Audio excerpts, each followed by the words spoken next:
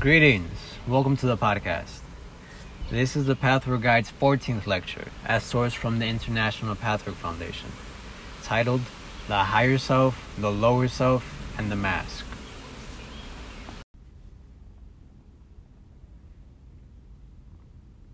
Greetings in the name of the Lord. Blessed is this hour in which I am permitted to speak to you, my friends. I have promised to talk to you tonight about how we in the spirit world see the entire human personality, the complete unit. You all know that you have not only a physical body, but also various subtle bodies, each representing something different. You also know that your thoughts have definite spiritual forms, and that such forms are created not only by thoughts, but also by feelings, since a feeling is really just an unthought thought not yet made conscious. Although thought creates a different form than the feeling does, nevertheless, both create very definite and substantial forms. Each subtle body, as well as a physical body, has an aura, the vibration and emanation of that body. Thought forms or feeling forms reflect their image in the aura. These forms really do exist in the spirit. The auras, therefore, are not the images themselves, only reflections of the images. These forms create the spheres in the spirit world, and, according to the intensity of the thoughts or feelings, are vague and weak, or definite, strong, and durable. In other words, all these forms fluctuate and change, since everything in spirit is in perpetual motion. The aura of the physical body shows physical sickness or health, and all other conditions of the physical being. The emotional, intellectual, or spiritual reactions show in the aura of their respective subtle body. Each living being has a higher self, or divine spark. This is the finest and most radiant of the subtle bodies, with the quickest frequency of vibration, because the higher the spiritual development, the quicker the vibration. Since the fall of the angels, the higher self surrounded itself slowly and gradually with various layers of denser matter, not quite as dense as the physical body, but infinitely denser than the higher self. Thus did the lower self come into existence. From your perspective, these layers are of subtle matter which you cannot see with your physical eye. The aim of spiritual development is to eliminate the lower self so that the higher self becomes free again of all the outer layers it has acquired. In your own life, you will be able to sense quite easily with yourself or others that certain parts of the higher self are already free, while other parts are still hidden. How much is free or hidden, and how thickly it is hidden, depends on the overall development of the respective person. The lower self consists not only of the common faults and the individual weaknesses that vary with each person, but also of ignorance and laziness. It hates to change and conquer itself. It has a very strong will that may not always manifest itself outside, and wants its way without paying the price. It is very proud and selfish, and always has a great deal of personal vanity. It is the ego with all its manifestations. All these characteristics are generally part of the lower self, regardless of other individual faults. There are many shades and possible forms, however, in which the lower self can display these general trends. Such manifestations depend on various other factors, such as the personal faults, which can have different effects on these common traits of the lower self. The qualities of the higher self, as well as various other circumstances, also influence the outer manifestation, intensity, degree, and direction that these general trends may take. We see both the higher self and the lower self. However, not all spirits can see all the subtle bodies of a creature, only those who have attained a certain level of development. In other words, the mere fact that a spirit leaves a physical body behind does not indicate that it can necessarily see more than any of you. A spirit who has attained a certain level of development will not only be able to interpret the lower self, but will also be able to see through it to discover the higher self in all its splendor, because dense or physical matter does not represent an obstacle for our spiritual eyes and perception. So we can determine very well which thought forms come from the higher self and which from the lower self. We can also determine which wishes and endeavors of the higher self may be mixed in with tendencies from the lower self, the original shade, twisted, colored, or dirtied. When messages from the higher self are tainted with lower self motives, a disorder is created in the soul that makes its bearer emotionally ill. All the various tendencies have different colors, and in many cases, different tones and scents. For example, a person may want something selfish, and because they do not want to admit that this is selfishness, they begin to rationalize a selfish desire and fool themselves about it. We can see all this very clearly, and indeed, this kind of self-deception is very common among human beings. The forms of the higher self have an entirely different character than those of the lower self. There is another layer that is, unfortunately, not yet recognized sufficiently among human beings for its full significance, and that is what I might term the masked self. The masked self is created in the following way. When you recognize that you may get into conflict with your surroundings by giving in to your lower self, you may still not be ready to pay the price for eliminating the lower self. This would mean, first of all, that you would have to face it as it really is, with all its motives and drives, since you can conquer only that which you are fully aware of. This means taking the narrow path, the spiritual path. Many people do not want to think that deeply. Instead, they react emotionally without thinking about facing the lower self. The subconscious feels it necessary to present a different picture of the self in order to avoid certain difficulties, unpleasantness, or disadvantages of all sorts. Thus, people create another layer of the self which has nothing to do with the reality, either that of the higher self or with the temporary reality of the lower self. It is what you might call phony or false. It is unreal. I will return to the above example. The lower self dictates to the person to be quite ruthless about a selfish desire. It is not difficult for anyone of even the most limited intelligence to realize that by giving in to this desire, they will be ostracized or disliked by others, an outcome no one wants. Instead of overcoming selfishness by the slow process of development, people often act as though they were already unselfish, but they actually are selfish and feel the selfishness.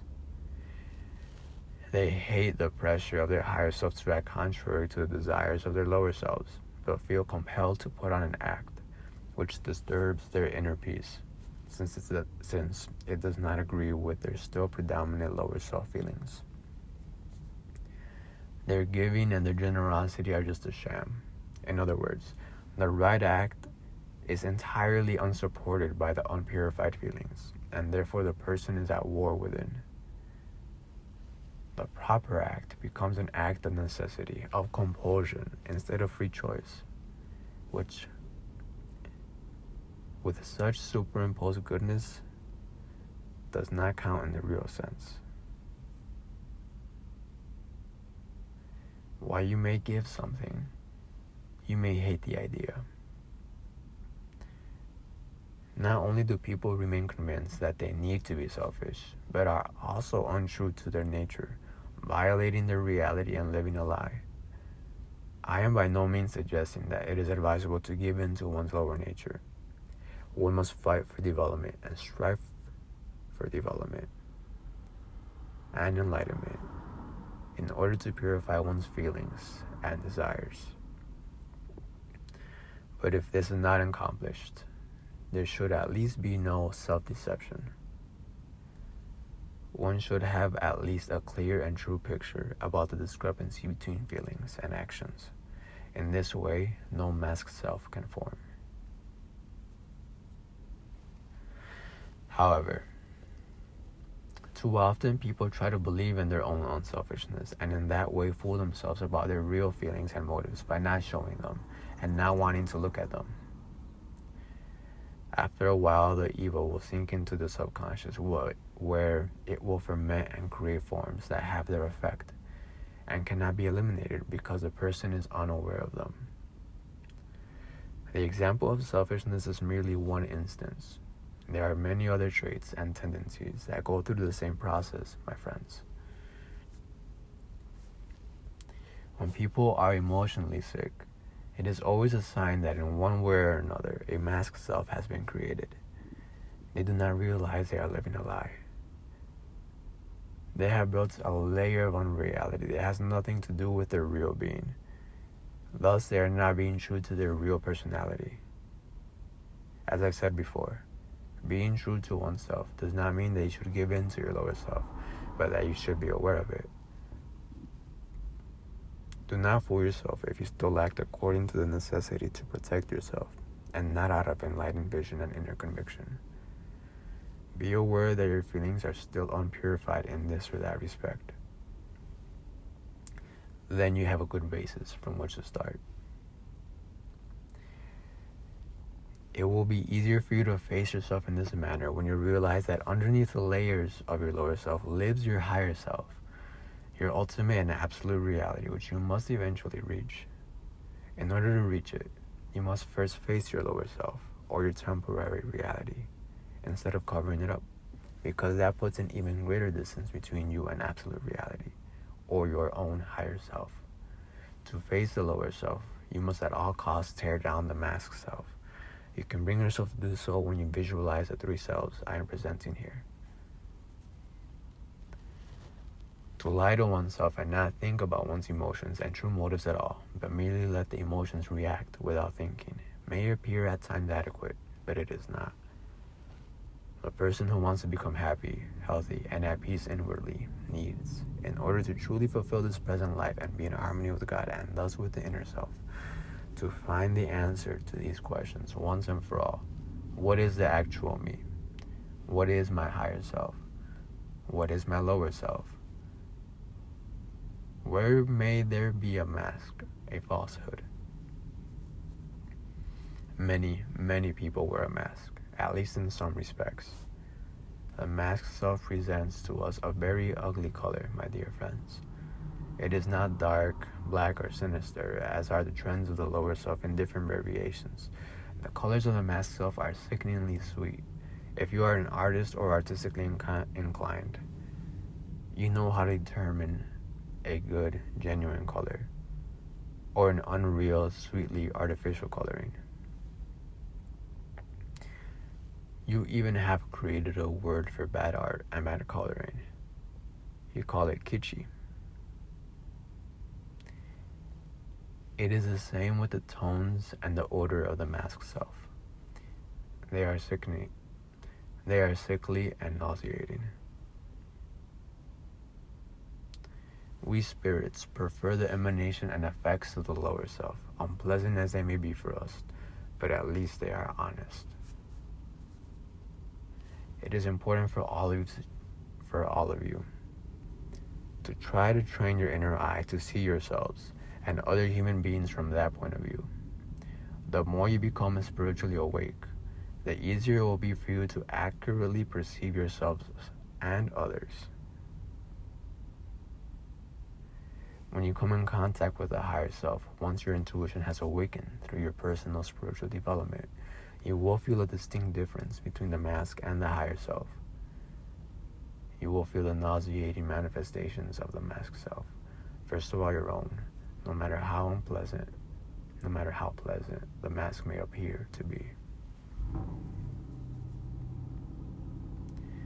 If your psychologist, psychoanalyst, and psychiatrist would begin to view their patients from this viewpoint, they could accomplish a lot more. They would have success where they are still unsuccessful. The time will come when this knowledge will be theirs. When they are mature and courageous enough to include spiritual reality in their thinking, they will discover all this and prove the truth by their success with their patients. They will solve problems with their patients, even though they cannot see what we can and what so far has appeared impossible to solve. The mere knowledge of these three parts of the human personality will make a tremendous difference in the results they will obtain, because they will, after some practice and study, determine easily which part of the self they are dealing with at a certain phase of the treatment. They will develop different means to deal with the different selves and would know how to instruct the conscious and will-directing part of the person to use this information. It will make a great deal of difference. If a person is ready to accept help in that respect, the conscious and will-directing part of the self is on the proper road.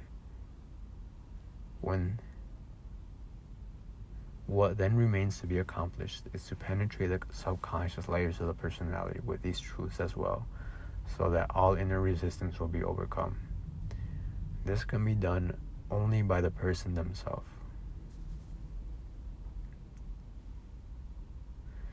If you want to walk this path and be cured of your emotional sicknesses, it is important for you to understand all this. Even if you are not what is called a neurotic, and there are only minor deviations from the law within you, it will be very useful for you to understand all this and to meditate on it. It may explain why it frequently happens that a person undergoing psychoanalysis with a doctor who rigidly follows a school of thought that does not admit to any spiritual truth and who is not very intuitive about such things may plunge into a crisis in which their state of mind worsens than before treatment. Of course, there may also be doctors possessing good intuition and a strong sense of guidance, in which case the undesirable outcome may not happen quite so often or so strongly. But when the mask has been torn down and the patient is confronted with the lower self, the experience may be so shattering that the patient will break down completely, leave therapy, and suffer even more serious consequences. On the other hand, if this person were told what I am telling you here, and thus prepared for what to expect, so much hardship and often even tragedy could be avoided. If a patient knew that they have to face the lower self, which exists in every human being, and also knew that this lower self, unpleasant as it may be, is not the ultimate I or true self, and that the higher self, which is perfection, waiting to grow out of these layers of imperfection, is the true self, then this shock would not occur. Therefore, this knowledge is important for your psychologists and doctors of all kinds, as well as for all teachers and parents. It will help a great deal.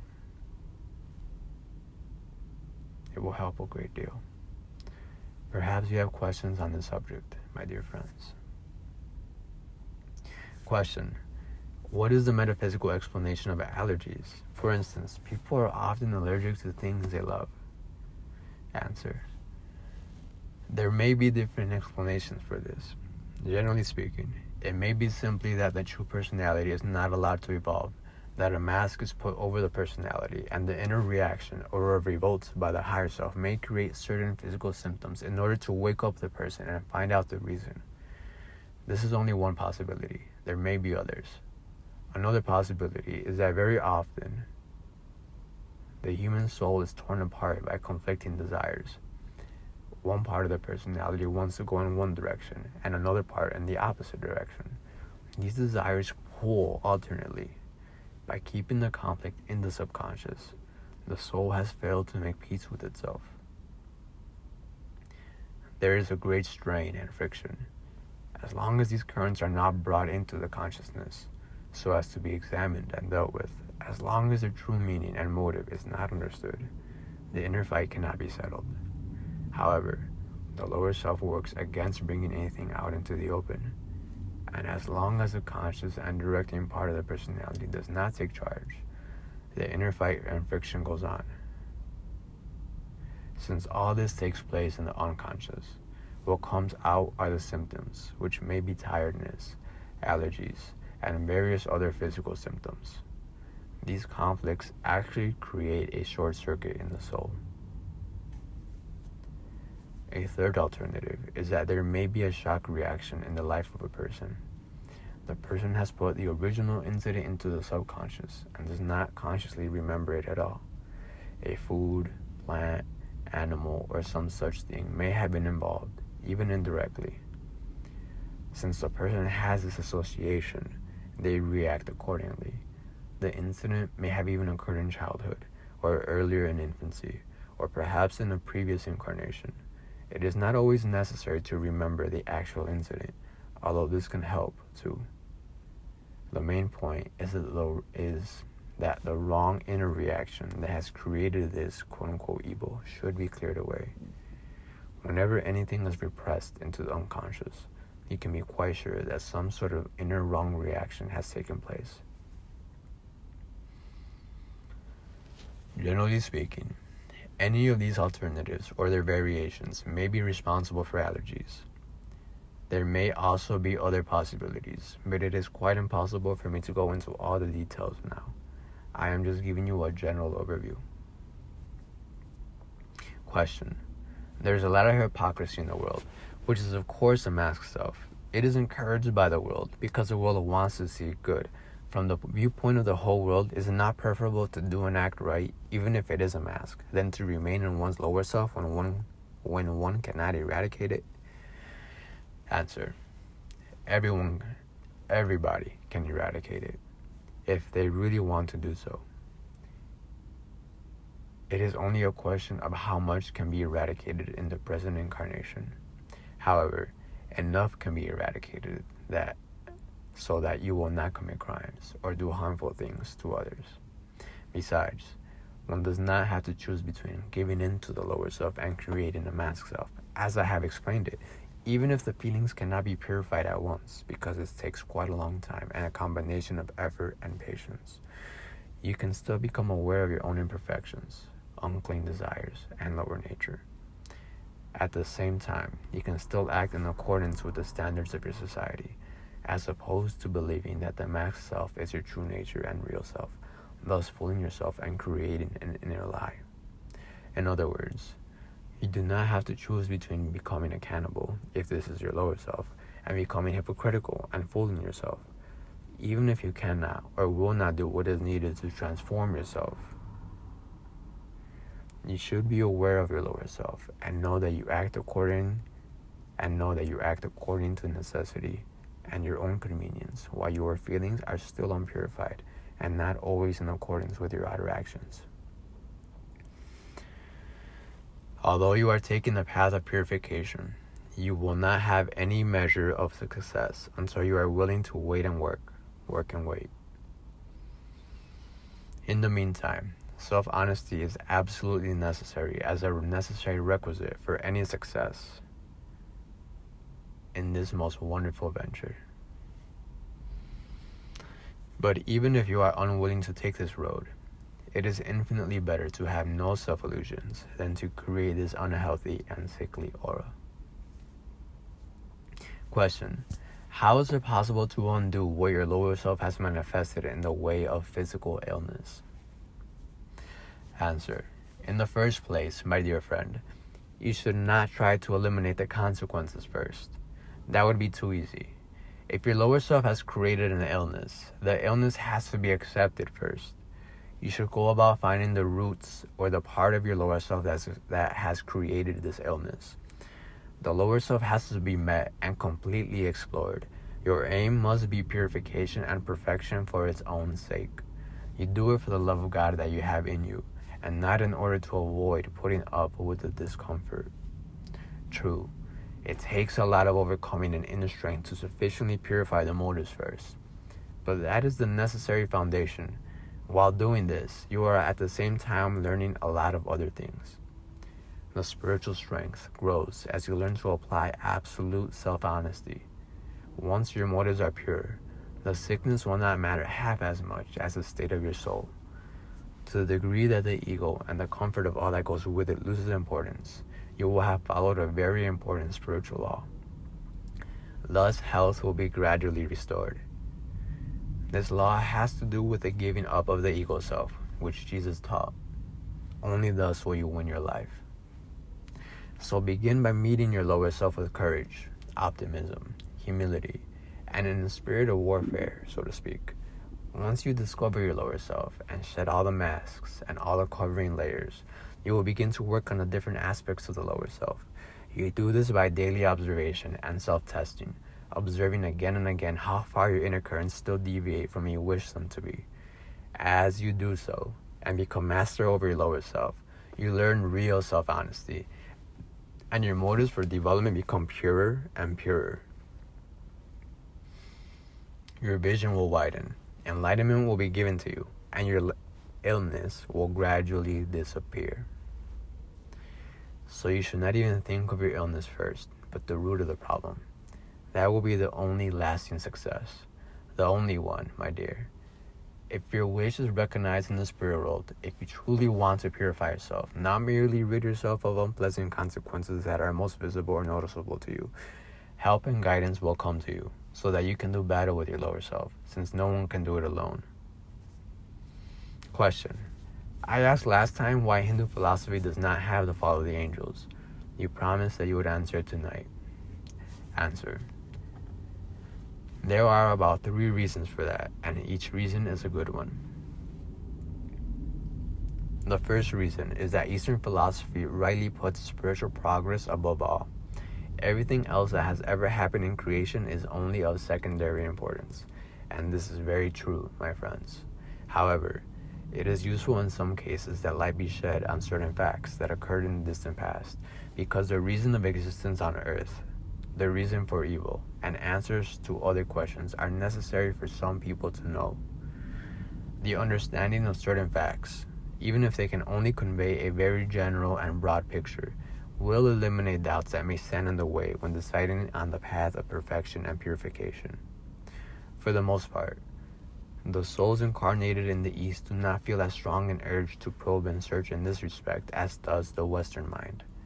Therefore, they say, we do not need to know anything else. The important thing is how we develop.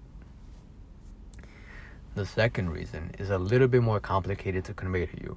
I once gave a lecture about the 2 main aspects of God, the active or male aspect and the passive or female aspect. I explained that in the active aspect, God is personality, active, thinking, planning, the creator. In the female aspect, God is in a state of being. From the explanation in that lecture, it will be easy for you to recognize that Eastern teachers and philosophers have experienced God in the female and passive manifestation. That is a partial answer to this question. The fall of the angels shows that events in creation where God manifested as creator and therefore in his male aspect. In this tragedy, God was enacting and creating new conditions whereby the return to him would be assured eventually to all creatures. It is therefore understandable that a philosophy experiencing God in the female aspect would be less likely to receive enlightenment regarding God's male aspect, while Western philosophy, open to the experience of God's personality aspect that is active, would be blind to the experience of the female side of God and enlightenment in the Eastern sense. The third reason refers to the fall of the angels as having a great deal to do with the spirit of Jesus Christ. He plays a major protagonist role in the fall of the angels. Eastern religion, having received a number of emissaries of its own, often very great, very exalted, and very highly developed spirits, is reluctant to recognize that others, in many respects not as spiritually advanced as themselves, may have received an even greater one, in fact, the greatest of all created beings. This is understandable and typical of human nature. Your logical conclusions can be very limited, and then you miss the complete picture. These 3 reasons give the main explanation, or at least answer your question best. I do not doubt that other explanations may be found too, but these are undoubtedly the most important ones. Is that clear? Question. I still do not understand. I understand that one of the reasons has to do with Jesus Christ, who played the important role in the fall. But why don't they have something similar to it? Answer. This is so because, as I said, the other reasons count too. Because they do not consider it very important to know about these things. Because they have experienced God differently and not in his active aspect. One reason plays into the other, one supports the other, and all 3 make a whole. Question. Is that perhaps a reason why the female aspect of God is recognized more there and the male aspect of God more in the West? And that is why East and West ought to get together? Answer. Certainly. It also explains that in the East, spiritual development is much farther advanced, and it is usually the woman who is more spiritually awake or easier to guide. In the West, technique and material progress are further advanced because this, in turn, is typically a male aspect. It is again the creating, the doing, that are manifested. And the two should unite because they complement each other, and it would create a wonderful wholeness if they could exchange the knowledge each has in advance of the other. Question: does that mean in general that the Eastern teachings have lived through a different phase of Brahman and want to go to finding the Brahman where all these things are one? Answer: yes, and it should be. Again, in this respect, as far as spiritual and religious teachings are concerned, the Western and the Eastern side should unite because both sides will furnish the complete picture only when put together. Each has only a half now, and when they unite and marry, quote unquote, then humanity will have a great deal more understanding about spiritual truth, and more enlightenment is bound to follow. Question: is the fall of the angels within Maya? Answer: oh no, oh no. Maya is a result of it, my friend. Question: how do spirits learn language? And can they use languages not known to the medium? Answer: I will answer both questions. The spirits in the spirit world do not use human languages among each other, of course. They do not need that, for we have the spiritual language. As I have explained, each thought creates automatically a form and becomes apparent. So that is our language. We spirits only learn languages for very definite and good purposes. In other words, if we have a task to fulfill with human beings, we need the knowledge of our human languages, not only in connection with mediumship. When a spirit has a task to guide a human being who is no medium at all, it still has to know the language its protege knows, although we see the thought of the respective human being too. Now, it may be the case, of course, that a spirit is chosen as a guardian who, remembering his last language on earth, does not have to learn the language anew, and will be assigned a person who speaks the same language. But there are special instances where the learning of a language becomes necessary, and for that we have schools, just as you have schools.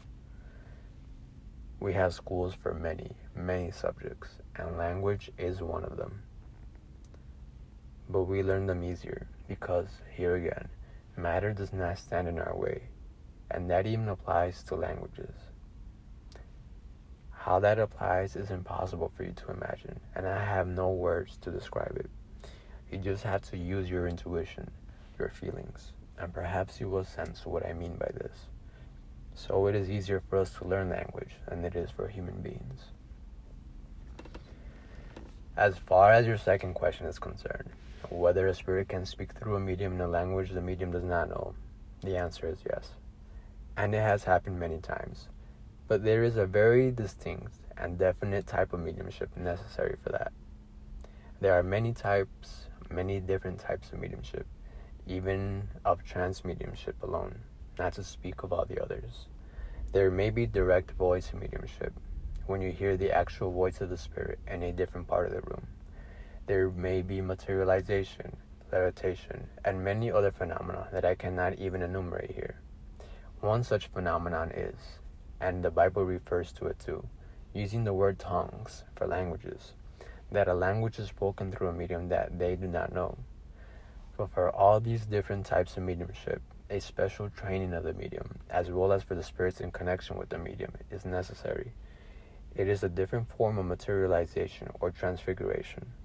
There are, for instance, mediums whose actual faces take on an entirely different shape, even a different bone structure. That is what may be called transfiguration. The speaking of foreign tongues is an auditory transfiguration. But as I said, different conditions have to be fulfilled with each of these different types of mediumship. The spirit world of God is a world of order. When it is recognized here that a human being can fulfill a task as a medium, it will first be determined for what type of mediumship the person's particular task is best. what may be the most important task for the living conditions and surroundings of that particular person. And according to these considerations, and the most important consideration from our viewpoint is always what is best for spiritual development and what serves the great plan most efficiently, and not what may be sensational and phenomenal. Forces are then set in motion to train this particular medium for their task. Once this task has been chosen and worked for, it is unlikely that there will be any changes in the type of mediumship, unless there is a real, good, and spiritual reason for it. Thus works the world of God, which, as I said, is above all a world of order. Question: I wanted to know what the spiritual world thinks about this new planet recently discovered, Sputnik. Answer: that, my dear, depends entirely on the spiritual, moral, ethical attitude of all concerned. The thing itself is of no importance as far as we are concerned. Nothing in itself is, from our point of view, of any importance. The only importance is what you human beings make of it. And with that, my friends, I leave you with the blessings of the Lord. Go your way in peace. Know that God is present within you, and try to find Him. Do not let the clouds of the powers of darkness destroy your sight and your sense of truth that every so often touches your heart. Be in God.